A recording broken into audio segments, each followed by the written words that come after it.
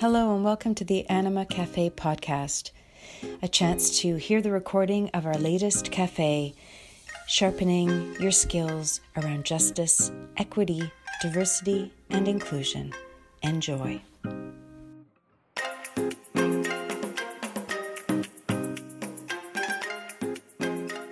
Welcome, everybody. Familiar faces I'm seeing on screen and names, but also many new ones. And a welcome to everybody that's joining in from and across Canada and the US, but also beyond. So Shosanam, I hope I'm saying that correctly. Welcome from Uzbekistan and others beyond North American borders. Welcome, welcome, welcome. And if you haven't yet put in where you're joining from, it's lovely to see. Starting with place, because today's conversation is going to be about space and place. And I want to start by acknowledging the traditional territory where we are based here in Toronto, Canada, recognizing the Haudenosaunee, the Huron-Wendat, the Anishinaabeg, and in particular, the Mississaugas of the New Credit First Nation, and acknowledging First Nation people and their ancestors as the original and current stewards of this land that we feel so privileged to be living and working on. And today is also important to recognize in a couple of other ways as well. One, Deepa just reminded me that today is the anniversary of the murder of George Floyd, which happened a couple of years ago. Yes, that was 2 years ago. It's also about a week after the shootings in Buffalo, US, and just hours after the shooting of 20 young children, which took place also in the US. I'm just acknowledging those losses. And I'm going to invite folks, if there's an honoring of a particular community or loss that you want to put into chat, because we are joining from so many places and spaces in the world, I want to just offer a moment to be able to do that. If there's anything that you want to acknowledge from your part of the world that feels important to do that's connected to place or space. Thank you. We had a very vicious storm here in Ontario over the weekend, acknowledging the loss of life.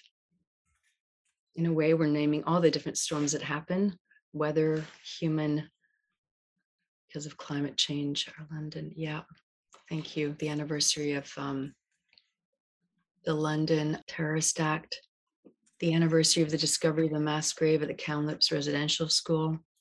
Thank you, Gina. Asian Heritage Month. Yes, the rise in anti-East Asian hate crimes across Western democracies.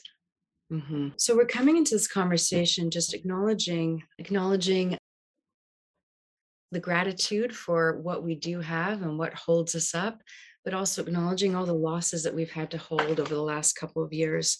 And I think about that being connected to this conversation today, because it's still true in so many families and communities and organizations that the folks that are responsible for helping our organizations and families and communities to heal are still predominantly women, and still especially predominantly women of color, because so many of the acts of violence still hit racialized and Indigenous communities. And so the role that women of color uphold on many levels is particularly unique. And so I'm going to segue from that into saying my own introduction to Deepa. And I'm going to start it from a personal place. So some of you might know, as Emma mentioned, my name is Anahid, and I'm the co-founder and now CEO of Anima Leadership. We have been around for 15, 16 years, and we're known, I would say, as one of the leading equity and inclusion firms in Canada. My partner's book, Deep Diversity, A Compassionate Scientific Approach to Achieving Racial Justice, is known as a foundational book in the realm. And I wrote my own memoir a year ago called Breaking the Ocean, Race, Rebellion, and Reconciliation. Starting my own organization was deliberate. And I'm going to start this from a snippet of my own personal story, which is that today is my birthday, and I turn 49 today. which is a pivotal year because I'm coming into the real kind of sort of midlife marker of close to 50. But it's also the 40th year anniversary of arriving from Iran into Canada, into small town Canada. And as many other people have acknowledged, it was the first time that I realized I wasn't just a human being, but I was in fact brown, or this thing called Paki, which wasn't even ethnically accurate, but was the sort of garbage term, phrase that was used for anyone in that context at that time who was not white. Thank you for the acknowledgement of birthday. And I grew up coming into leaving behind the child that I had been, which was like many, I think, which children should have access to, which is the idea that I don't have to do anything in order to prove that I have a space and place to belong here. I can just be, and I can unfold my potential and my gifts because I take that for granted. Well, that was lost. And I entered a phase which is sort of unfurled. And I've, over the course of my adult life, I have tried to undo the lessons of, but learning that I had to be different than who I was in order to succeed in this new land. And it started these deep rooted patterns of perfectionism and, I would say, self-harm and hypercriticism of myself, of workaholism, because I knew that if I did it in some other way, I wouldn't make it. And I think that was an internalization of the messages that so many women still get in the society, but it's 1,000-fold for women of color. And Deepa, I just want to introduce you. Your book is the first one I have come across, which tells the story that so many women of color from many communities across Western democracies carry. You tell the story in data. You legitimize the story that many of us hold and talk about at the water cooler, or talk about at breaks, or over lunch, or at dinner over wine, but rarely have a space to tell in public.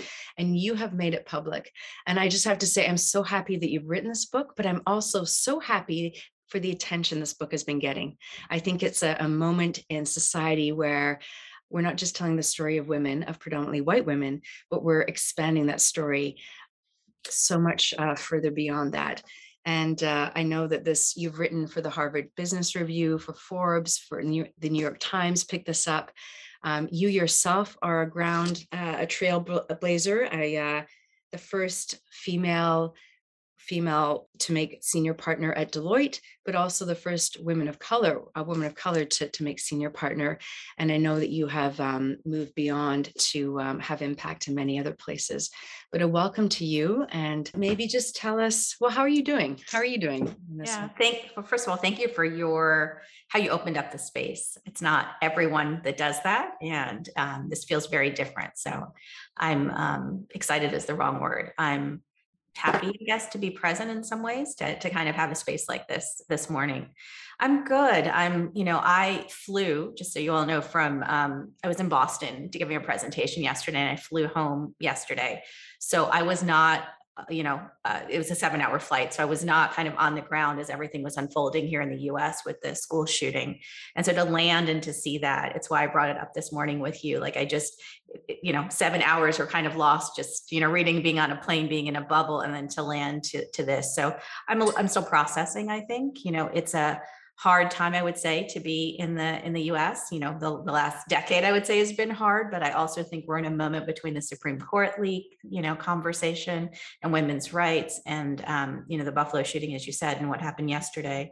Yeah, there's a lot. So it's heavy. It feels heavy to me. So I'm appreciative of this conversation. And I'm also, I would say, in some ways still optimistic. Like I believe we have an opportunity to change things for the better, and that the last 2 years have given us an ability and a hope to kind of tap into our innate wisdom, especially for women of color, but I think for all of us. And so I'm looking forward to speaking with you about that today. I also just want to quickly correct, I was the first Indian woman that made partner at Deloitte. And so I just want to clarify that so I don't get messages later, just to clarify the title itself. But I'm sure we'll talk about that too. So thank you for having me, and thank you for the work that you do. This is hard work. And so it says a lot that you've been in it for over a decade. So, Thanks. Well, and happy birthday too. Oh, So thank you. yeah, I think we have to find ways to celebrate the happiness as we also acknowledge the sadness. So thank you for starting to do that this morning for me. Mm.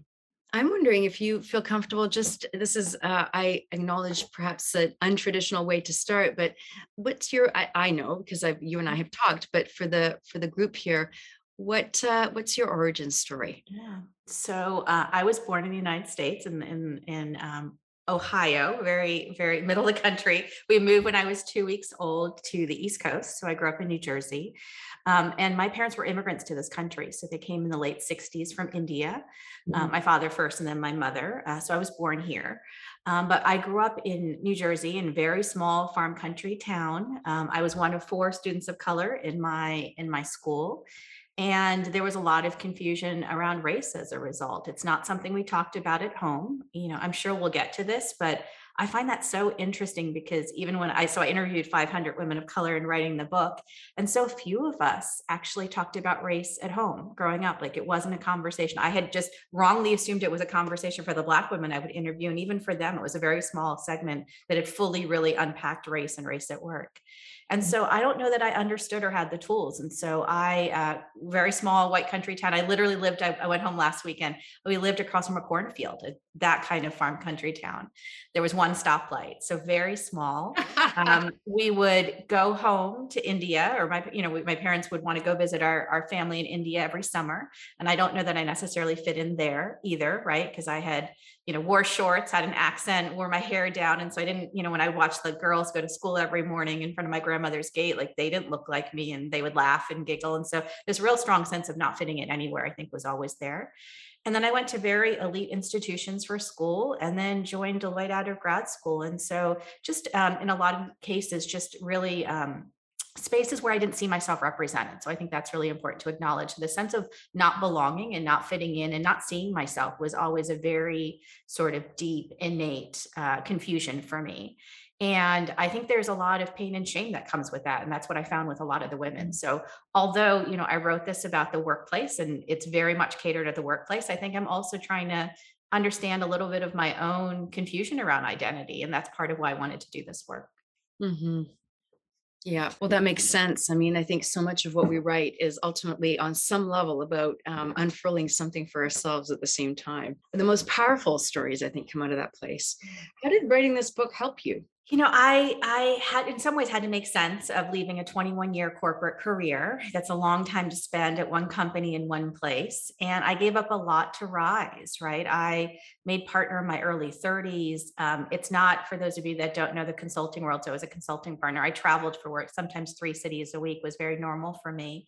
And so it was a high intensity sort of job that I was in for 2 decades. And so to walk away at the height of it, when I still had 20 more years in front of me, one, was unheard of, and was also really confusing for me. And the reason I chose to walk away was twofold. One, I had growing questions around purpose and was I doing my life's work? My background was not business school. I went to school for politics and policy. And so 20 years in, and with the elections we had in the last few years or last few cycles, I was just had this growing question, but like, what am I doing with my life? Am I doing what I thought I'd be doing? And there was a lot of almost disappointment around that and confusion. And then secondly, I started to get really sick. And it was almost a 4-year process of mounting symptoms. It started as small things like skin rashes and headaches, and then turned into really big things that eventually was a lot of neuropathy. Like, I couldn't feel my hands and feet. And so I ended up taking 8 months off before I left. And that 8 months really unpacked a lot of things for me. And so for me, writing the book was a little bit of therapy. It was a little bit of understanding and clarity. It was a lot of wanting to make sense of what had happened and also provide a resource for other women so they weren't confused. What I think happened for me is there was a lot of internalization of things that had nothing to do with me, that were really systemic, that were really about the system not representing me and not making space for me. And I don't mean just work, I mean everything, all systems, and Mhm. not really understanding that. And so internalizing that. And so that's a little bit of why I think I got sick. One of the biggest, I'll just get to this point, one of the biggest, findings in my research in these 500 women is that the majority of them are sick. So 2 out of 3 women of color I interviewed are sick, and not from some clear, diagnosable illness like cancer, but from things like mysterious illness, as I call them. So these stomach, pains, headaches, heart palpitations. And Mhm. so really trying to understand that and unpack that. So for me, it was really Mhm. freeing, I think, in some ways. Mhm. I'll just tell one quick story because I think it'll also help. I spent 3 years knowing it was time for me to leave because the symptoms were mounting and not feeling like I could, Mhm. because I was the first, right? All eyes on me in a 100,000 person organization. I was known by my first name. Mhm. I felt like my leaving would not only represent, my failure, but for all the other women and women of color coming up around me. And that wasn't a conscious decision. It was just there. And Mhm. so what I think I did in an attempt to figure out what to do is I started meeting with women of color. It started one-on-one over dinners, and then eventually turned into these dozen dinners that I did with my now business partner, where we met 300 women of color. And I saw the patterns in those dinners. So I saw the microaggressions and the racism and the challenges and the navigation. And so it freed me to walk away because I realized some of what I was feeling was not mine. But secondly, like I wanted to tell the stories. I wanted to understand and like really connect the dots for people because I think some of what we manifest and some of the feelings that we have are universal, whether we're immigrant women, whether we're born here, whether we're new to the workplace. They're very shared similar stories, and so it was really freeing. Mhm. I really I hear you talking about the pattern, and I think that's really powerful, and I think it is. You back it up through data. I've experienced it over and over again in my own life and many of the women that I've come into contact with over the years. But this pattern where I think, and you write about this, so many women of color are among the highest educated and experienced, and yet the most underestimated in their work. And I think, this gap that happens for so many of us between what I am able to do and accomplish externally in my life and the toll that that takes on me personally. And I think about the moment for me where that sort of came to a rub, where I was leading a national campaign in our capital here, in my mid 20s, and really struggling personally behind scenes with an eating disorder. So Mm. I would vomit out at the end of the day what I couldn't express in my work. And nobody, I think few people at the time would have guessed, but that was a recurrent pattern until I was finally able to reach a place where I realized, and in fact, it came through me writing my memoir, that it has nothing to do with me. Like this deep Mhm. sense of imposter syndrome, of feeling like I have to constantly work harder, be more articulate, gain more experience, has nothing to do with me. Mhm. And I'll just finish with, I know I described this moment to you where a few years ago I was invited to be on this TV panel, and Yes. I arrived and I had my 4-inch stiletto heels and my dress, and I was with my office manager, James, who's on the call here today. And James showed up with a backpack and jeans, and we're in the green room, the producing room, and 3 producers, white, producers, walk in one after the other and introduce themselves to James, and shake hands and make eye contact. And by the third one, here I am sort of feeling myself shrinking and shrinking inside. And it was only because of these tools that I've had, equipped myself with over the years, which I know you write about, where I was able to pick myself up and go, remember, Anahit, this is not about you not being enough. This is about the system you're still part of. Yeah. So pick yourself up, get on that screen and tell it like it is. But the energy that's required to do that, and how much effort it took to get there. So Yeah, no, I mean, that story could be a story in the book, and there's, hundreds of other ones in the book, exactly like that. I think that's such a common experience of this being underestimated. For me, it was much more age related. So I would always be, the senior person in the room, and I was at least 10 years younger than everybody else. And so it would be comments like, you can't possibly be in charge, right? Where's the senior partner? And the first couple of times it doesn't bother you, but if it's happening 4 or 5 times a day, it does start to eke at like, what is that about me that they don't see me as a leader, right? In my own story. Mhm. But I think for a lot of people, it's common. A lot of women, there's stories in the book where Black women will walk in and people will say, "Are you here to, you know, pick up something or deliver something, right? Yeah. And they're actually leading the meeting. And that's happened to me as well around coffee. Like people ask me, are you here to pour the coffee? When I used to work in Latin America. And so I just think it's prominent. We don't talk about it enough, right? And so some of what I've really highlighted, and what I'm really trying to get the message around, is that workplaces show up differently for us, right? For people, for all people, and that there hasn't been space to have that conversation. That we imagine our workplaces. And I wrote the book for corporate America, but now I've met with enough people as the book is coming out, that it's happening everywhere, right? Nonprofits, in government, this idea that the workplace is the same for all of us. And my message is that the workplace is not a meritocracy. It does show up differently for us. And we need to talk about that, because otherwise what's happening is we're all overworking ourselves trying to get to the same opportunities and the same experience. And it's not the same. What you describe with your producer is what happens, or your office manager, is what happens all the time to women of color. Every day I get 4 or 5 stories, right? Exactly some version of that. And it does undermine us. It does take our confidence. And so this work has to be about, how do you protect yourself? How do you find your power even in those situations? What was fascinating to me, I'll also share, is that I was meeting with, some of the most senior women in the US context of corporate America, like the most senior women of color. And they were saying things to me over and over again. I sit in a seat of power and I don't feel powerful. Right. And there's, to your point, like in that moment, and you and I talked about this, so I know this is true for you, you felt your power, draining. You felt like you had showed up ready to own your space. And it just was, not taken from you, but what's the difference between what's taken from you and how you protect yourself, is a little bit of the conversation that I'm having. There can be things that happen to us, but how do you protect your power in those moments? And so that's really what I was trying to unpack for myself, but also for all of us. Mhm. And I'm so grateful that you nailed it, because it's we're in a moment where I feel like feminism has in a way been co-opted by capitalism. And so Mhm. a lot of the books that speak to women, especially women in the workplace today, are very much about, well, Sheryl Sandberg is the classic example, Lean right? in and do more. Yeah. Empower, yeah, that's right. Empower yourself. If you just acquire enough skills and confidence and tools, you can do anything.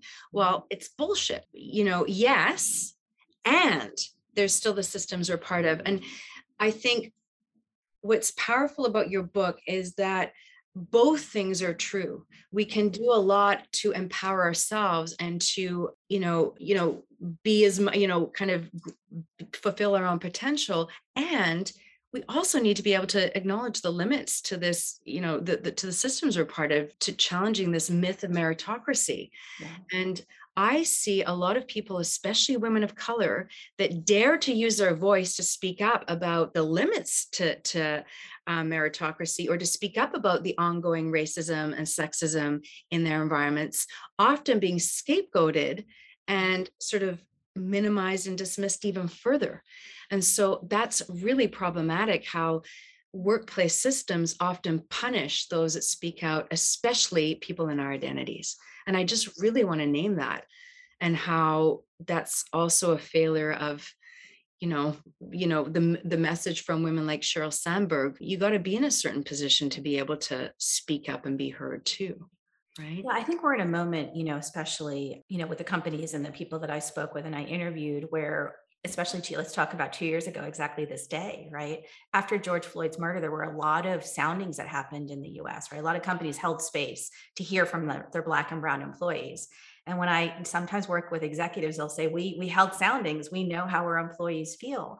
But if I go in and have conversations with any of us, you go in and have a conversation, you're going to get a different set of stories, because we ask different questions and we hold space differently. Yeah, And yeah. so I think there's a mismatch, right? In that. I also think one of the things I talk about is there's no real benefit right now in workplaces and a lot of institutions to telling our truth.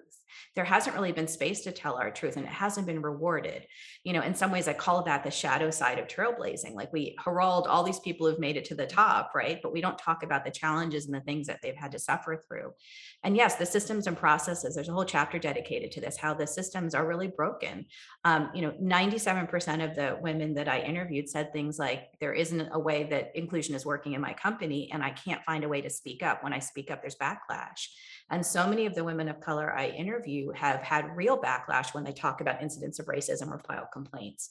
So Mhm. there is advice around how we need to improve that. We need outside investigators to come in. We need to really look at who's sitting in HR seats, because a lot of the people who Yeah, are investigating, Yep. incidents of racism don't have experience with it. So they just dismiss it as not that big a deal or not that important. So I think it's a very confused moment that we're in to kind of really unpack all of that. But yes, I would say in general, a lot of workplace processes are set up to protect the company or protect the entity and not protect the employees. And that's part of what has to shift and part of what we need to really unpack and have space to talk about first. Mhm. And I would go even as far as to say, what's good for women of color or your most minoritized employees is good practice for Yeah. everybody. Like, this idea that equity is siloed off as a separate kind of area of practice drives me nuts because it's at the core of good organizational culture and practice. If Yeah, you that's what's been really interesting. I wrote the book for women of color, and we can also unpack what that term is. That term is fraught with challenge as well. Mhm. But a lot of who has picked it up has been white leaders or other, people I didn't expect. And I say that to say, I think in this moment coming, and I say emerging from COVID, but you can never say that. Emerging from COVID, I think everyone is asking the space that work takes in our lives and how we want to work and what does it really mean to show up and what is our life's work. And it's made many of us question, almost everybody I'm meeting with, what does work look like? And is it working for anybody? Right. And to be fair, like the conversations I'm having with a lot of white men, they're saying to me, it doesn't work for me either. People of my generation and younger, they want to be home more. They want to raise their children. They want a different way of working as well. So yeah, part of the message in the book is I almost feel like women of color are like the canary in the coal mine. I don't use that phrase in the book, but we're the ones that are kind of raising our hands or saying, but it's not working for anybody, right? Right. Is part of it. And my work, although focused on women of color, is very much about making workplaces work for all people. And I think if we make them work, to your point, for the group or one of the groups that it's definitely not working for, hopefully it'll get better for everybody.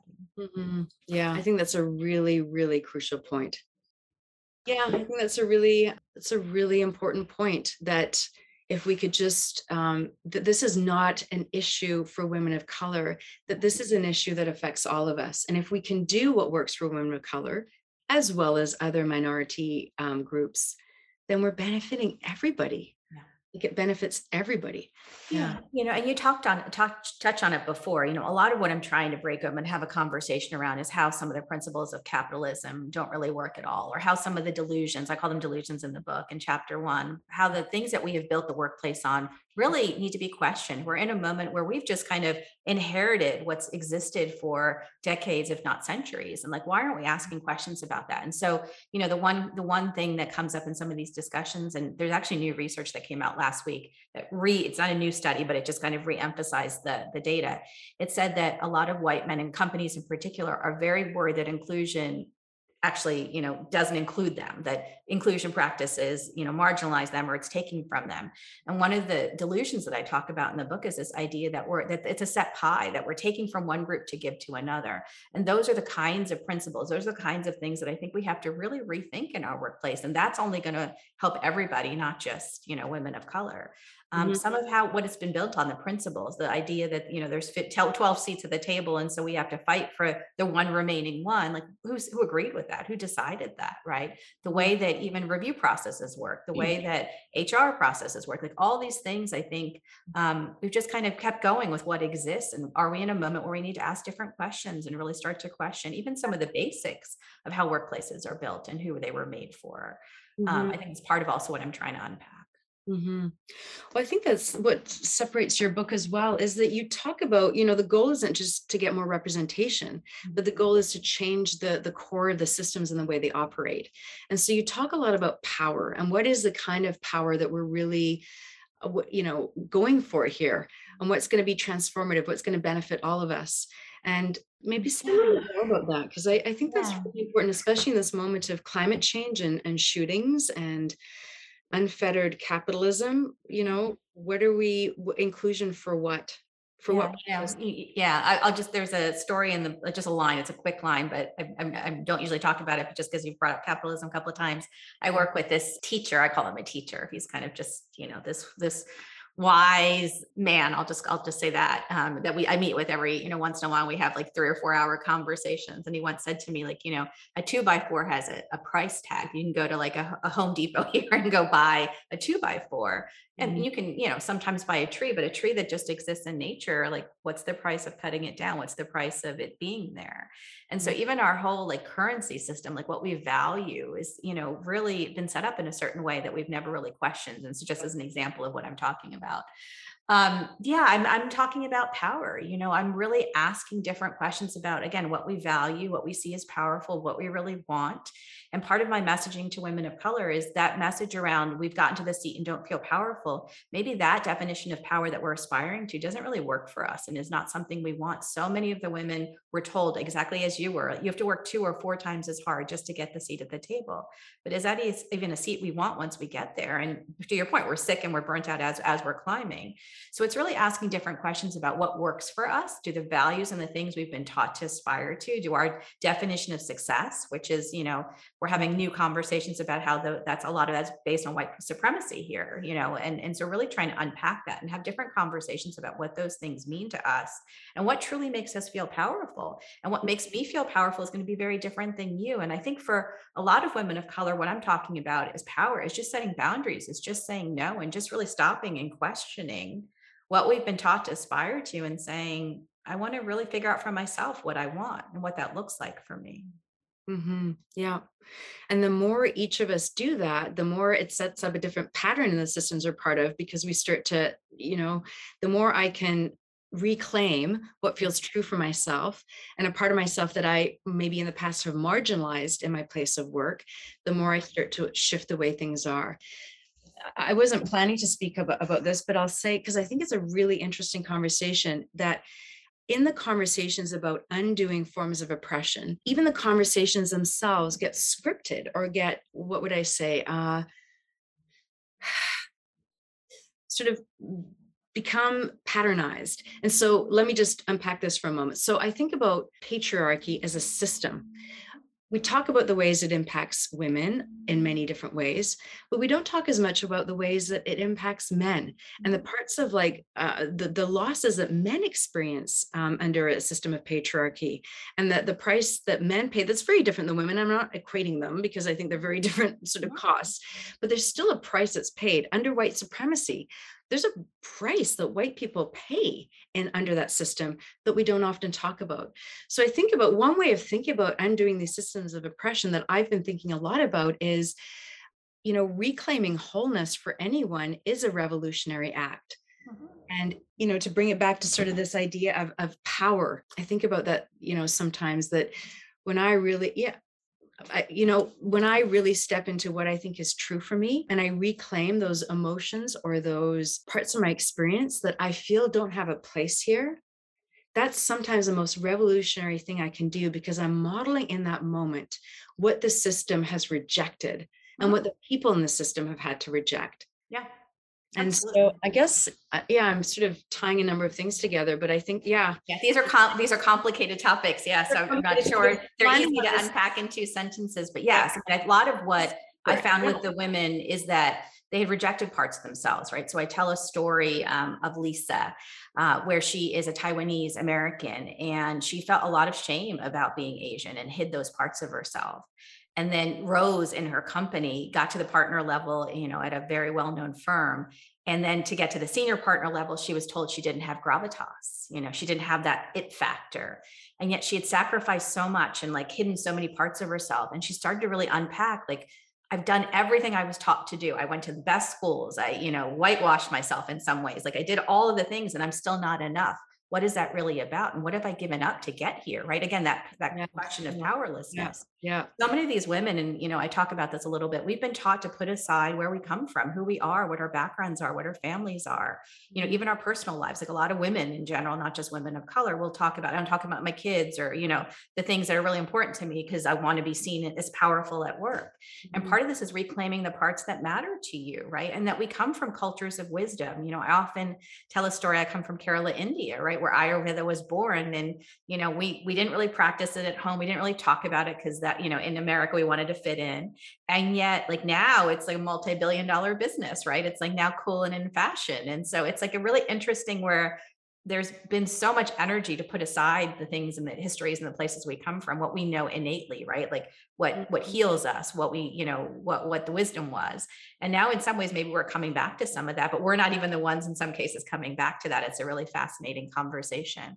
But yeah, I mean, the conversation of power is I would interview all of these women. And when I would say, what do you think of power? They would literally sit back in their seat, or they would like really, get really uncomfortable, because our definitions of power, what we've been taught is power is top down, power is authoritative, power is a Machiavellian, beliefs around power, or the 48 rules, that it's very aggressive. And it's about taking advantage of people. And women of color that I interview don't want that definition of power. And yet we don't have an alternative, right? We don't really haven't really, been defined in a different way. And so Yeah. part of what I'm trying to say is those definitions of power were wrong. They're, they don't work. They don't work for most people, right? But we've just been taught that's what we should aspire to. And that's what success looks like. And that's what's going to make us happy. But maybe we need to come up with a new definition. And so I talk about 3 or 4 ideas around that. I'm just starting the conversation.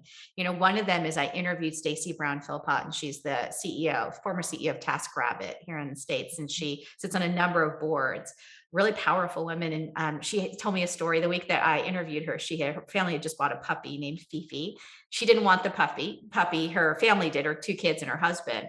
And yet, like on day 6, when I interviewed her, the puppy was following her everywhere. And she said, I think it's because I set really clear boundaries, but I'm also approachable. And we had this whole conversation about power. Like, could power be like that? Does power have to be like I'm telling the puppy what to do all the time and I'm yelling at it? Or is power more about making people feel safe and yet setting boundaries?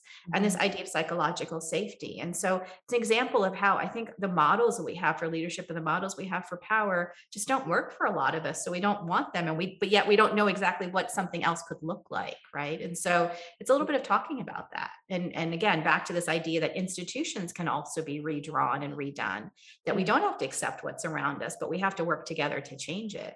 But I think most of us just come into the world thinking the things we're taught are what, are the way that they have to be. And I guess I come from a place where I think anything can be redone and redrawn, but there's a lot of work to be done and we have to work together to do it. But it can be, like we don't have to take anything as given. Yeah, I think that's really well put. Yeah, I think if I go back to what I was trying in a clumsy way to say a couple minutes ago, it's that idea. Yeah, power literacy is, I think, just coming into parlance Yeah. in our culture, as you're describing, and us becoming acquainted with the many dimensions of what power can look like. And to me, empowerment is that ability to like discern what form of power is going to help me and the people in front of me most in this moment, and not limiting myself to 1 or 2 forms of power that are visible or permissible in the environment that I'm in. And sometimes it is, quite frankly, drawing a line. And I've had to really sit through some very real moments of discomfort in my identity as a woman of color, where I pull authority, because we're still in a world where people don't like a woman of color just saying, no, it's not going to happen. And it's not going to happen the way you want to do it. But also in other environments, just having access to be able to be deeply compassionate and just really soft, and not to be afraid of that part of myself because it might be seen as being weaker, right? So having access to this multiplicity of what power can look like, and the discernment to use what's needed. Like, I feel like that's where we need to move to. And it's a lot of unpacking and working within our systems to unlearn what so many of us, as you have many articulated so much through this conversation, to unlearn what we've been taught, to unlearn how our organizations operate, in service of hopefully a more fundamentally interdependent and collective future, where we're not living off the backs of so many people in so many communities, and especially living off the backs of so many women of color that are working tirelessly and endlessly to feed this beast called capitalism. That, We have a very narrow definition of power and a very narrow definition of leadership. And all I'm saying is there's other ways of leading, right? I do an exercise when I talk in front of people, like groups sometimes, where I say, what do you think of when I say the word leader? When I think, and then I'll, unpack that a little bit and I'll say politician, professor, pilot. It's always this very white male, 5'10" and taller, dressed in like a uniform or a power suit. I'm fast forwarding, giving away my secret, but at the end of the presentation, I'll say, and now I want you to talk about someone you admire. Like, who comes to mind? And Yeah. it's usually a mother or a grandmother or a neighbor or it's like a teacher, Yeah. male or female, or, it doesn't, or, any age, it's not that specific, but it's a wider definition. And why aren't the things that the people we admire the same ones that we call leaders? And so it's really just kind of widening that definition, widening that space, really kind of thinking about it differently. Yeah. Yeah. Yeah. And it's circular, because I think if we were able to do that, then many women of color, especially in a community context, would get the recognition they deserve for that different kind of leadership that they occupy.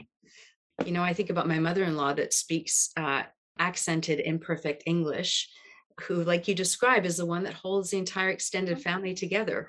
And gosh, do I wish I could be her one day, because what she's able to accomplish in the space of a given day is far beyond what I feel like I'm able to do in a course of one of my days. And yet there's very few places that she can walk in and be at all visible, right?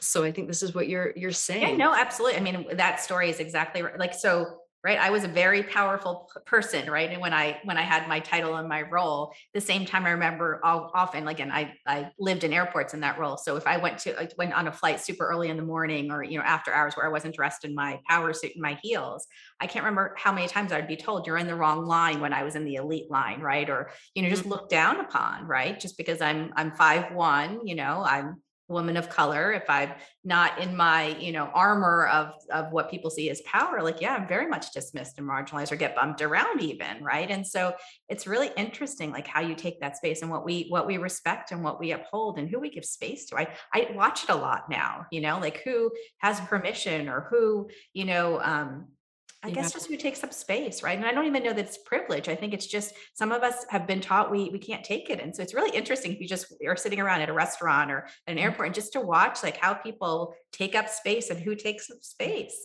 We have been taught from a young age as little, Black and brown girls, not to take up space and to be smaller, right? Versus take up full space. And so I think that's part of what this conversation is about.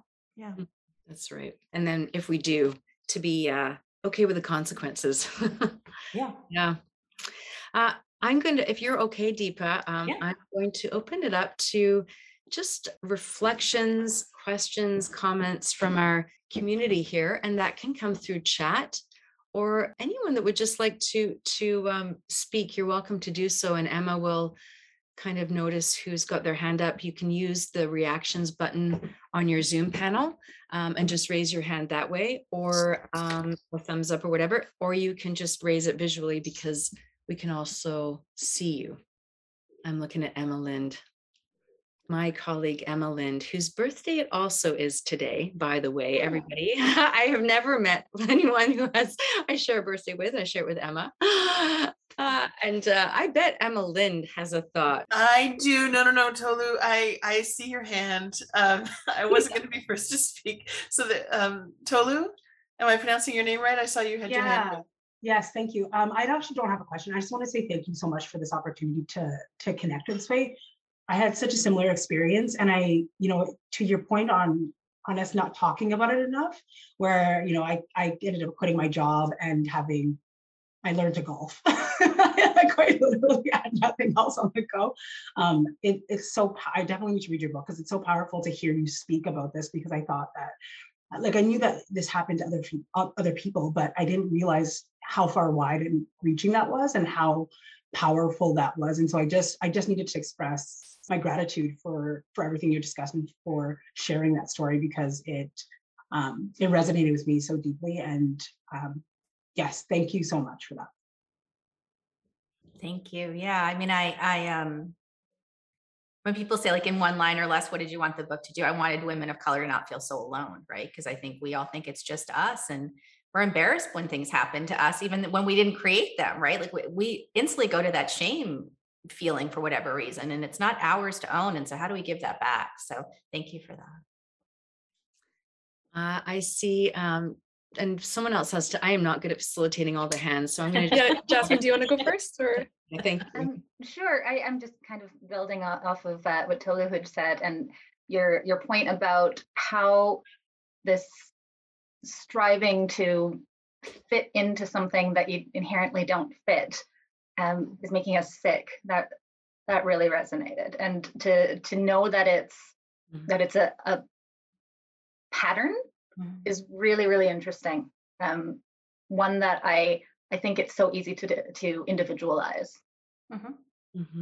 Yeah, So, I think it's an epidemic for sure. You know, I sometimes now, I did not write this in the book, but now when I get asked questions or do podcasts, I have a new definition of success. Like for me, success used to be like rising, right? You know, getting more promotions and, you know, getting more money and all the things that come when you're in a corporate structure. And that's kind of how you're valued and, you know, rewarded. And now I think if I was to ever go back, like to me, health has to be part of how I define success. And for me, there were two different things before. And I think for a lot of us, the pandemic has opened up a space where those things are much more connected than I think we ever realized. And that you can't sacrifice one. You can't sacrifice your health just to rise, because you know you can never get it back. But even though I knew that, I would just dismiss it and just keep working, right? And so it's almost those realizations I think are really important. And I think for women of color, as we talked about, when you're taught to just work harder and harder, it's really hard to, it's easy to dismiss that. Yeah, so easy to take health for granted that we can put that effort in another day. Yeah. So thank you. And then I think we've got Rebecca next. Hi. Yeah, I've just started reading your book and I have a reflection as well. I grew up with a finance mom. So my mom, for most of my life, was a hedge fund manager. And it was very interesting. So reading your book first, it was giving me a lot of language to how I watched my mom live her life and what she experienced. But even in this conversation, I realized she held those two forms of power. She would go into work and kind of put on this mask, or what she would like to call it. She's working in a very male dominated area. She would say, well, I have to become a man when I'm at work. And then would come home and be community power. And I think that took a big toll on her to try and figure out how to balance those two things and to delineate them. And I think, when she finally left the sector, she didn't leave the way she wanted to. I think one day she went into work, she was like, I can't take this anymore. She'd moved from the Middle East to Canada. It was very different because the two forms were bleeding into each other. And she was finding that she couldn't be the person she wanted to be privately or in her home, or the person she wanted to be at work. And so to kind of read your book and hear your conversation is also it's very interesting for me. So once I'm done, I'm definitely passing on to her to say, okay, I'm finding statistics and words for what you went through. So I really, really appreciate that. And I think as a child of a parent that went through that, it also makes me feel a little closer and maybe cut my mom a little bit of slack for some of the things I kind of held her up for when I was a kid. So I just wanted to share that reflection. Oh, I love that. I've not heard that, Rebecca. So you're the first one who's kind of had a mother in that, and could kind of reflect back. So I love that. Yeah. We didn't get into that. We got into it a little bit on Heat, I think, with what we talked about, but and I didn't unpack it a lot in the book because there were so many different groups I was trying to talk about, right? When you say women of color, it means so many different things, but the immigrant women I talked to, like there was just this whole other sphere of what the expectations were at home that I don't think a lot of us fully understand, right? So many of the immigrant women, especially from Asian or Middle Eastern families in particular, they couldn't get outside help. So there was an expectation. They personally had to do the cooking. They personally had to do the cleaning.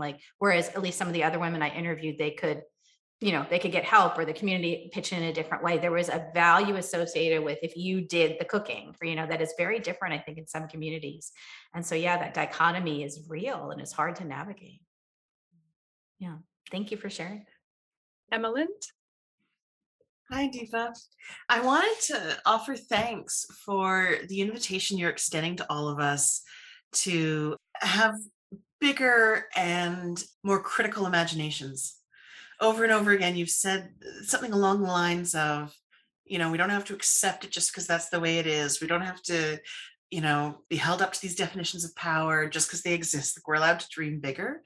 And there's just something so exciting and revolutionary about that. So I really wanted to thank you for that. As you were talking about, you mentioned with a tone of surprise that white men were compelled by the book and resonating with some of its conclusions. I wanted to know if, while writing it, while doing the research, what surprised you? Yeah, I think what surprised me was some of what I shared. So one, that so many of the women were sick, right? Because I thought I did not expect that to be universal in the way that I found it to be, because that was my own story, right? So to see that was really almost shocking and freeing at the same time, very confusing, because I thought that was very much my own story. I think the other thing, the second most surprising thing, and I say this in the book, literally in this language, so if you've read it, it's not going to be new, but is women helping each other. So the second most shocking thing is if we get to the end of the interviews and I would say, is there anything else you want to share? And the women, again, with the shame, high in full, glare, would look down at their shoes or look down at their feet, and they would say, can you talk about how white women have been our biggest obstacles, or even as women of color, we don't help each other. So, Indian women hurt Black women, even within the Black community, we don't help. It was all down the road, down the line. And so I didn't spend a ton of energy unpacking that. I do talk about it. And we ended up doing research in the fall with Billie Jean King, who's the famous tennis player, and her leadership initiative to really look at that. And so coming out of the book, we did this research and interviewed 1,700 women, both women of color and white women. And I think there's so much there about how we are, I don't want to say we're hurting each other. I think we're just so focused on trying to get by, trying to make it work, trying to take our one seat without realizing that we're competing for that seat. And so that was really surprising to me. And I think probably one of the sadder things of the book, right? Like, how do we, because we can't change this. We're all, we've all, I want to say, almost been brainwashed. So that the women that come into the system are doing the same thing that, how the system was set up and how it doesn't work. And we're almost recreating that. So that was a little bit shocking and surprising. I think the last thing was just the extent of the extra work that women of color are doing. So we didn't really talk about that. It's a known issue, right? That women of color tend to do a lot of extra, what I call office housework or other activities. But some of the things I just wasn't prepared for. So there's one story I tell over and over again that I'll tell briefly here. A Black woman in the Midwest. She knew when she joined her company, a consumer products company, she was the only Black woman in her department. As she spent 6 months, she came to know she was the only Black woman in the entire company. And as we were talking almost an hour, I spent 2 hours with her, almost an hour, and she started crying quite significantly or quite heavily. And she said, I didn't realize until this conversation how much I do. And so she said, I changed my hair, my clothes, what I talk about, what I eat at lunch, what I bring to work. I just went through the list of 12 things.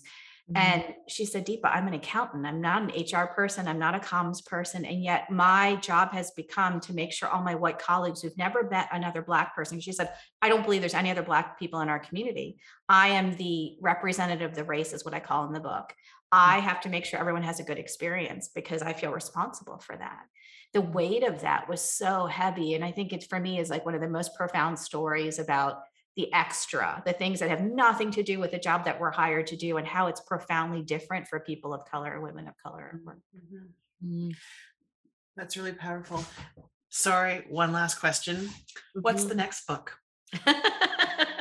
People have been asking me that. I'm a first-time author, so this is all really new. I think, I've been saying this, so you'll let me know if it resonates. I want to write a book on toxic workplaces. I think everyone's talking about it, but we don't really know what that is. What you're talking about. Yes. And they're really kind of, really just unpacking what that means, what that looks like, how it's not just for women of color. I did a recent piece for HBR called Toxic Rock Stars, and it went viral. This idea that companies reward performance over bad behavior. And so I just think there's something there to that, but really, really having more thoughtful conversations about what does toxicity in our current workplace look like, and what does that really mean, and what do we do about it? But we'll see. I'm going to take the summer and see if that sits right. So I see pre-orders in the chat ready to get placed. So I think you've got it. Yeah, that is, that's so on point, Deepa. Good to know. I see. Emma, I'll let you do your job. Yeah, no worries. Ruby, would you like to ask a question? Yeah, I put my hand up when you started talking about toxic workplaces. So that, a lot of what you've talked about today resonated with me. I too also grew up in a community where I was one of the few people of color. I deal with my name obviously is not very Indian.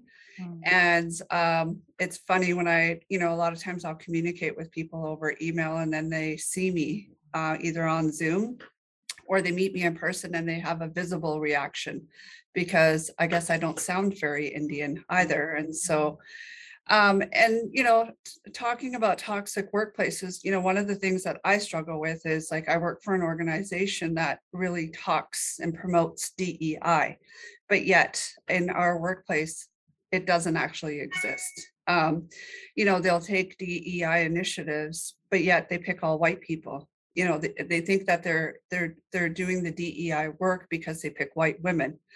And it's really frustrating. And so it's been really informative and I've really enjoyed this today. And I hope that you continue doing more of this type of work. And I've just ordered your book on Amazon.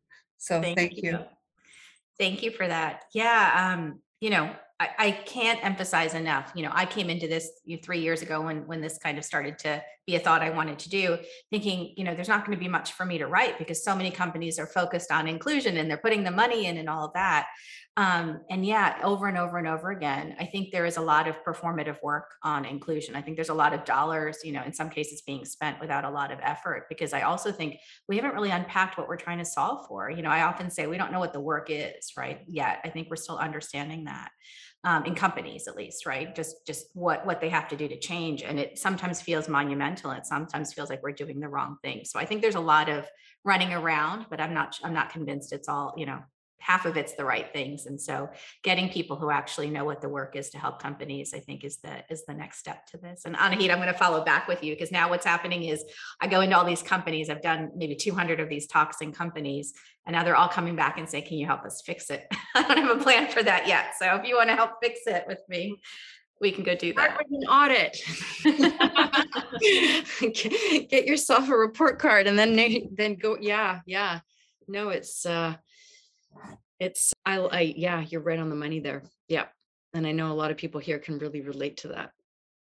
Other reflections, thoughts, stories. There's a few comments in chat, Deepa. I don't know if you can see this, but Elise, I see just saying how a lot of the conclusions, so true, so valuable. For example, how to revise success and question received notions of how power should work have been discussed in depth in feminism and a variety of anti-capitalist movements. Yep. And I think integrating that thinking with this perspective can absolutely, this is not new analysis here. It is important to say that a lot of movements for change have started these conversations 30 years ago that are now starting to just percolate into the mainstream. So thank you for that perspective, Elise. Isabel, I want to add this entire conversation really resonated. I'm an immigrant who identifies as white Latina, only recently realized my coworkers don't see me as white. Isabel, I'm wondering if you want to put any words around that. Obviously no pressure, but if you'd like to say anything around what you've written here, it's a really powerful perspective. I don't know if Isabel is still here. She's coming on screen. Sorry, I was just having a snack. I didn't want to. It's that time of day, at least in Eastern Standard Time. Yeah. Yeah, it's lunchtime. Yeah, so I'm in Canada as well. I came to Canada as a teenager and started working in mainly male-dominated industries. And it's interesting that you see a pattern in your life and others think, well, this has happened to you. It doesn't mean that that is systemic, right? Like you can't say that whatever is happening to you is because of sexism or racism. I've only recently come to terms with the fact that a lot of my experiences and the experiences of my mother especially, my mother is not in Canada, she's in Europe, but she has a heavier accent, and a lot of people, you're Latina in the workplace and you're automatically assigned as the person who cleans things and the person who is responsible for coffee for everybody. And so I've only recently come to terms that our experiences, and especially my mother's experience, have been racialized experiences, even though we identify as white in Latin America. So this is kind of new, and we've been, I've been incorporating this idea, especially as there's a lot more equity and inclusion work happening in my work right now. Yeah, thank you for sharing that. I would say, I mentioned this briefly in the book, but for the Latino women I interviewed, and so the company I founded, Information, we did a safe space conversation a few months ago because some of our white Latina sisters said, the term women of color is a real hard term for us. Like, it doesn't really resonate because I'm white passing is a language that some of them used. And so we had a big conversation about what does it mean to be a woman of color, and is that even a label that we can use? With some of the Latina women I interviewed, they would say things, and I've repeated this and I've been told, I've gotten some pushback around it, but I'll share what they shared with me. They feel like the identity of Latina is even harder because it covers multiple races, right? It covers so many different countries and even different languages and the complexity of the identity itself.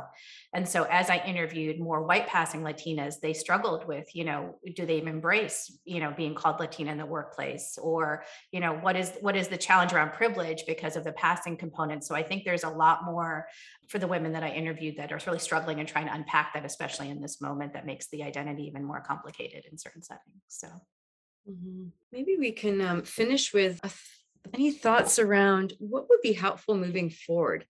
And, what would be helpful moving forward to support women of color in the workplace, and maybe just any other general thoughts. And I will start with, there's many answers to that question, but what comes to mind for me is practice the micro interruptions. The policies and the broader system interventions are important, but it starts with actually noticing, as Deepa pointed out earlier, what happens on the ground, the accumulated moments that people have to shoulder. And I'll give an example of a moment where I realized how much I unconsciously swallowed without realizing it. I was doing a session out of town and I was setting up, this is pre-pandemic, so I'm setting up the computer and the cord and all this stuff. It's obvious that I'm there to deliver the presentation because I have my stuff all around me. And anyone that knows me knows that I'm not confined to a little. And the event organizer came, and I was with one of my white colleagues, employees in this case, and the event coordinator came over and asked my colleague, as always happens, what do you need, and da da da da da da, and continued just exclusively talking to her, even though. And the moment stood out for me because for the first time in my entire professional career, my white colleague looked at this event coordinator and said, actually, I need you to ask Anahid because she's the one doing the presentation and she can tell you what she needs. And did it in this really matter-of-fact, non-dramatic, but very clearly boundaried.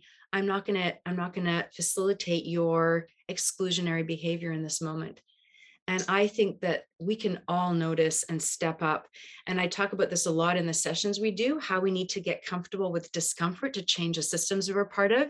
Well, anyone who's in a minoritized identity, whether it's female or GLBTQ2IA or whether learning disability, we know intimately what those moments of discomfort feel like because we regularly swallow them. But being an ally and working for change means also being comfortable with discomfort. So that would be my number one, easy to do. And it means maybe it's not always the most comfortable thing, but that's how we start to shift the patterns, the oppressive patterns that people in minoritized identities have to swallow and carry. We can take a little bit of that on our own backs. Yeah, and I might just add, in the book, I talk a lot about the power of me and the power of we, that you need to do the work on yourself and figure out what matters to you, but then you need to find others. And for women of color, it's maybe finding other women of color to have these conversations and share stories. I see in the chat, it's finding other women to kind of help make change, and even finding, allies or co-conspirators, as I call them in the book, to help change on the system. So you can't do it by yourself. It's finding both components. But Anahi, to kind of build on yours, one of the things that I really talk about quite a bit in the book is the microaggressions, because I really wanted to tell the stories. And you've told some, a couple of examples today that were beautiful and would fit so nicely into the chapters because they're so common and happen all the time. But one of the things I work with women of color on doing is having them practice what they're going to say in those situations, right? So knowing we are going to face racist and microaggressive incidents in the next, few weeks, next few months. Literally write down 3 things you can say or do when they come up, like what just happened really bothered me. Can you please speak to me, to take your example? Or I need you to really just pause and realize I'm the one giving the presentation, whatever that looks like for you, but to have 3 things like that practice that you can adjust, but to actually practice saying them out loud, because sometimes when we're in those moments, we get caught flat-footed. We don't know what to say. What I've started to say though, Anit, is I want allies or co-conspirators to practice those things too. So in your example, like if you see something that's happening in a meeting or in a Zoom session, what can you do to intervene? What are the 3 things you can say or 3 things you can do? But you need to practice too, because just like I said in the beginning, where these women of color had never talked about race at work, most of the white colleagues and leaders that I work with have never talked about race at work either. So they don't know what to do when they see something. They know it's not right. They're uncomfortable too. We're all looking at and trying to make eye contact. We don't know what to say. So literally write out 3 things like, what was just said bothers me. Can we pause the meeting? I need to unpack what was just said. Those could be 3 things, but practicing them out loud so that next time you know how to just kind of hold space for others or to stop the moment, because most of us just let these things go. We know they're wrong. We let them go, and we need to do better, to your point, in the moment saying something. That's, yeah, very well articulated. I'm noticing, are you okay to take a couple more thoughts, Deepa? I noticed. And I think you're right, by the way. We are very comfortable talking about gender, but race is a whole different thing, especially in the US context. Well, same here.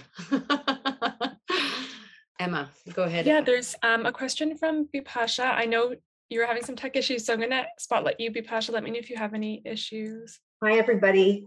Thank you so much for giving me the opportunity to say a few things. I do want to say, like so many others, this has been a fantastic, enlightening conversation. I think so much, many of us, including myself, I can relate to. I do know, and Ani will know this, as she's married to my brother, Shaquille. We grew up in very small, white, predominantly dominated communities, both in Saskatchewan and in rural Ontario. And despite us having, and I can't say that I've actually experienced racism growing up there, to be honest. Shaquille may have some other perspectives on that for himself. But I do recall just feeling isolated because we didn't have anybody that looked like us, that spoke like us, that understood us, that understood the generational cross-cultural differences between what our parents thought was, how we were supposed to behave. And because I'm the eldest daughter in our family, a lot of the pressure, and Anahi's shaking her, she knows, a lot of it would fall on me because my mom, I won't get into the whole bit of it, but my parents, at the crux of it, it was an interreligious marriage. So my dad converted to Islam because he wanted to marry my mom, and my mom has always been Muslim. So really, we grew up in a, I would say we were taught sort of, the Quran and all that sort of thing, but there was a lot of conflict. But regardless, it was, I think she was in a state of depression for sure. We had no relatives that were close by. Everyone was back home. I think the best thing that they did for us, though, was they would take us to Pakistan over the summers. And that's where we felt like, we have a family and we have people that we've never met, but they just adore us. And I think that helped ground us, but also being able to be there, we were able to see like how privileged we were growing up where we did, because it was really difficult to see child labor in the household, right? Because you'd have these obviously we know there's a huge amount of impoverished communities there.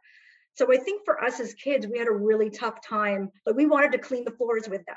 Like it was just so foreign to us. But, coming back then, it was harder because you come back to these communities where you'd lost all that connection. And the big things for us was like, if we could ever get back to Toronto and see good family friends, that was sort of the highlights for us. With respect to things around microaggressions, I do recall I was a co-op student working for the Department of International Affairs and International Trade back many years ago. And I do recall this white senior Foreign Service officer coming into our into our team and introducing herself. She had us line up. And when it came to me, I was pronouncing my name because she kept asking me, pardon? Like I'd say, it's Bipasha. And she goes, pardon? And she's literally in front of my face. It's not like she's, you know, a far distance away. And she just decides to rename me Patricia. And since that day, I have taught my children, and they have Desi names. So I have taught them to be proud of their names. Don't let anyone ever tell you that you need to change it for them, and take pride in it.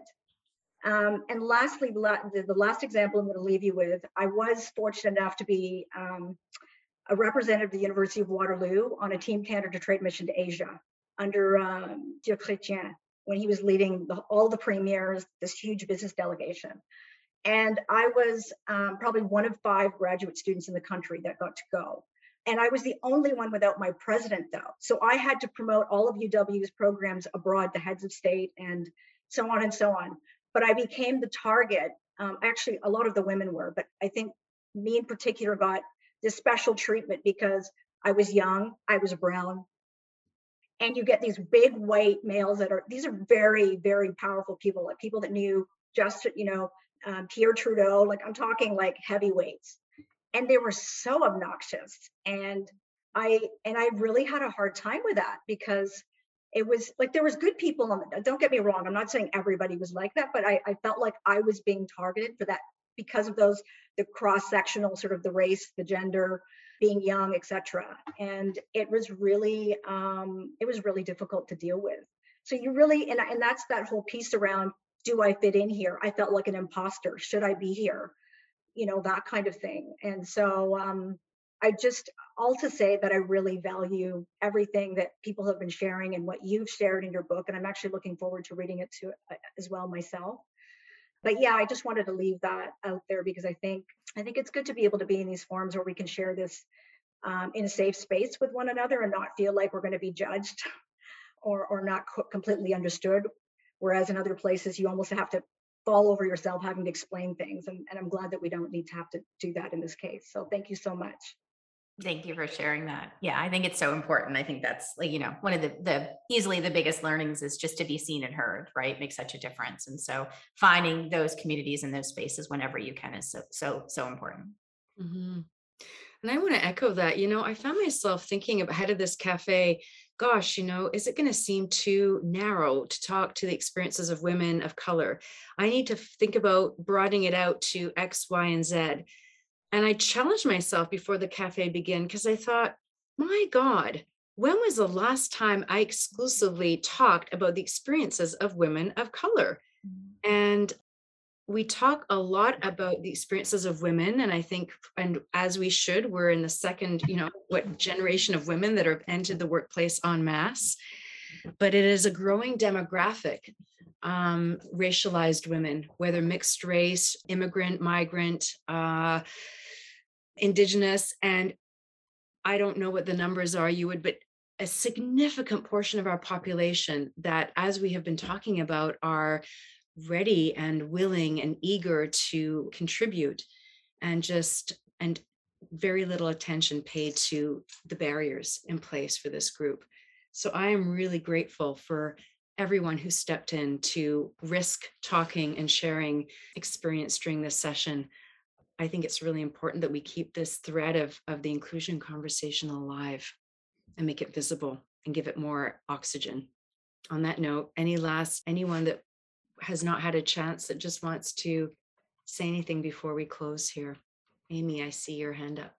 Thanks, Anahi. Thanks, Deepa. It's been a real pleasure to hear your experiences and get some insight on being a woman of color, which I cannot relate to in the workplace, and to really hear some of the challenges around that. What's coming up for me, I'm studying somatic experiencing, and when you mentioned the health impacts, what I learned about most recently is a global high activation pattern, which is where the traumatic experience overwhelms your entire central nervous system. And some of the examples are like electrocution, drowning, poisoning, fetal stress, and birth trauma. And the other area that we see this is like things like bullying and racism. So just like to make the connection between what that does to your system and how pervasive it is really struck me. And it's really under researched and not really talked about. I think they're just starting to scratch the surface and make the connection, but I just find that like profound how pervasive and overwhelming it is to a nervous system when you're experiencing chronic patterns of not being safe. Mhm. I love that you bring that up, Amy. I actually talk about somatic healing as one of the tools to use in the book, and that I talked to a few therapists who exactly described that. A lot of the women of color are in constant fight or flight. That's kind of what's happening to their bodies, right? And they're not able to complete the process of the adrenaline and all of that. I won't go through that here, but it's that completion process that's required to kind of release it from your body, in addition to the historical and generational trauma that we're also, trying to finally put words to, I think, in some cases. And so, yeah, that is actually one of the only ways that I have seen women of color really heal themselves is through somatic healing. Thanks, Deepa. I'm wondering if you want to just read a couple words from your book in closing for us. Oh, is there anything in particular that comes to mind? Oh, I just opened the book to a paragraph that I feel is perfect. So I could offer. Yes. Why don't you do that? So this is on page 140, and it closes chapter 7. And Deepa, you write, now, well, actually, I'm going to back it up a little bit. For years, I heard that I needed to find female friends and sisterhood, and I ended up finding more than I ever could have imagined. These women helped me realize there was a bigger world beyond the corporate identity I knew. They helped introduce me to women who had left their old lives behind. They helped me through my loneliness and all my self-doubt, and they inspired me to construct a new life for myself. Now I feel that alongside them, I can push on intractable paradigms and change how we do business. To feel supported, we need community. We need community to heal. We need community to be seen, heard, and witnessed. We need community and the compassion it can unleash to address the challenges we see in the business world and beyond it. Once you find the power of me and find your sisters in the power of we, anything is possible. How perfect, because I feel like you really helped us do that in this session today, Deepa. Thank you for the gift of your book and helping illuminate the journey of myself and so many of us. And more broadly, this journey that we're all on to create more inclusiveness in our workplaces and the world. Thank you. Thank you for having me. And thank you all for showing up in the ways that you did. This was really a gift. Thank you, everyone. I'm going to invite you to unmute yourself before you leave, because it's really great to hear people's voices and saying goodbye. And if you want to stay on a couple minutes, Deepa, I don't know if you have time, but if there's anyone that wants to ask something, Deepa will be here for just a couple minutes after we close. So thank you for coming, everyone. Feel free to reach out if you have any questions, info@animaleadership.com. Join us on social media. We will be turning this into a podcast episode, and see you next time. Thank you. Bye, everyone. Thank you. Have a great day. Thank you so very much. Thank you Bye. so much. Bye. Thank you so much for listening today. Our next episode will be available soon.